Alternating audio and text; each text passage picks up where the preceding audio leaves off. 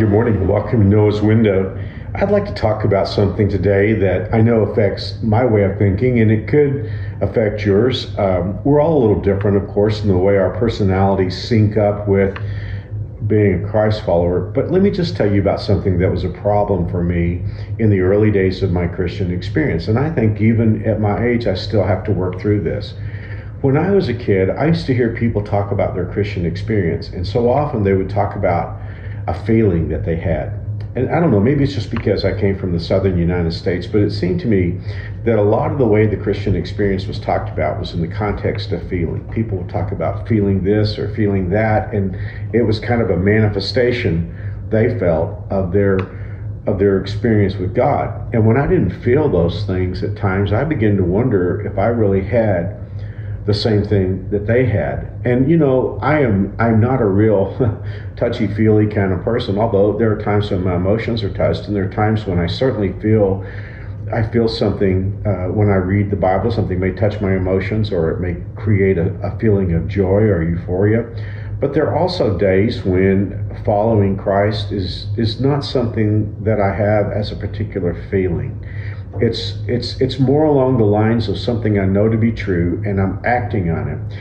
And in the absence of that constant feeling, I think, at least I, and maybe some of you, have begun to question how close we were to God.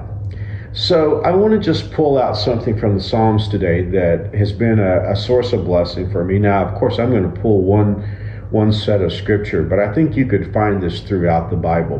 What I want to show you is that the psalmist was not having a good day.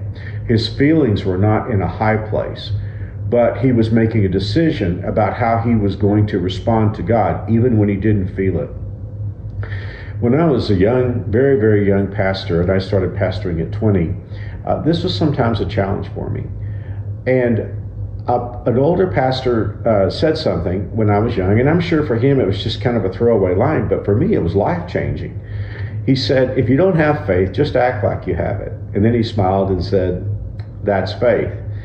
That helped me a whole lot, because there were times when I didn't necessarily feel like having faith, but what he was saying is if I would act upon the Word of God, choosing to act, not necessarily as a result of a feeling, but if I chose to act on the Word of God, believing that it was true, then that was faith. Well, I sort of get this from David. So again, the way I've set this all up is sometimes as Christ followers, we may not have a feeling in which we just can't wait to worship, or can't wait to pray, or can't wait to get in our Bible. We may not have this feeling of euphoric worship when we wake up in the morning and we have a whole spate of problems.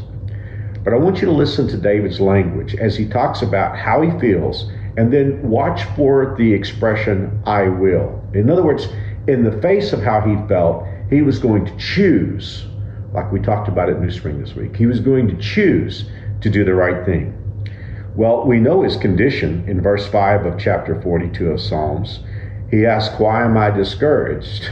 So that's what he was feeling. And maybe I'm talking to someone today who feels discouraged. Maybe life situations, maybe something going on in your life, or maybe the life of someone you love who's making bad choices, or it just could be that you're dealing with an emotional issue today and you just feel discouraged. So David said, why am I discouraged? Why is my heart so sad? So one more time, we know his condition.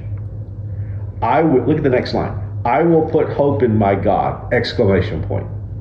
I will praise him again, my Savior and my God. Now he goes back.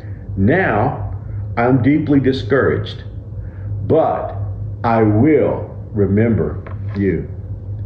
You know, the older I get as a Christ follower, the more I think that the Christian experience oftentimes is exactly what we read about.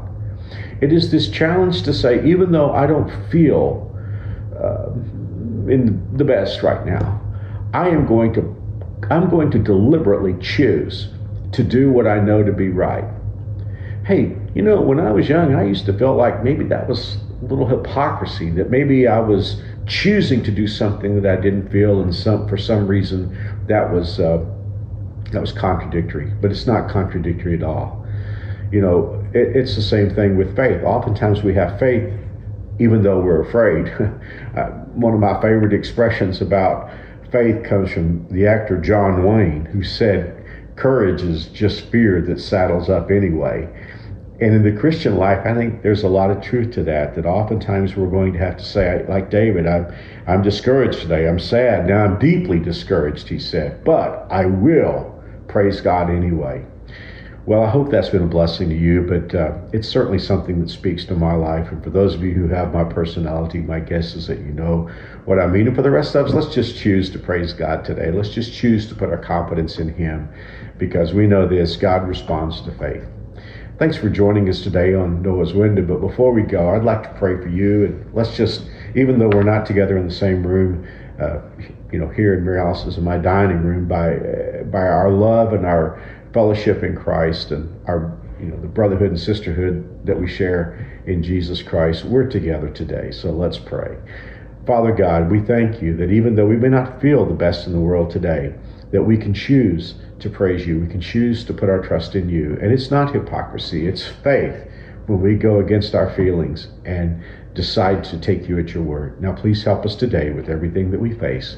In Jesus' name, amen. Thanks for joining us today on Noah's Window, and we'll see you tomorrow.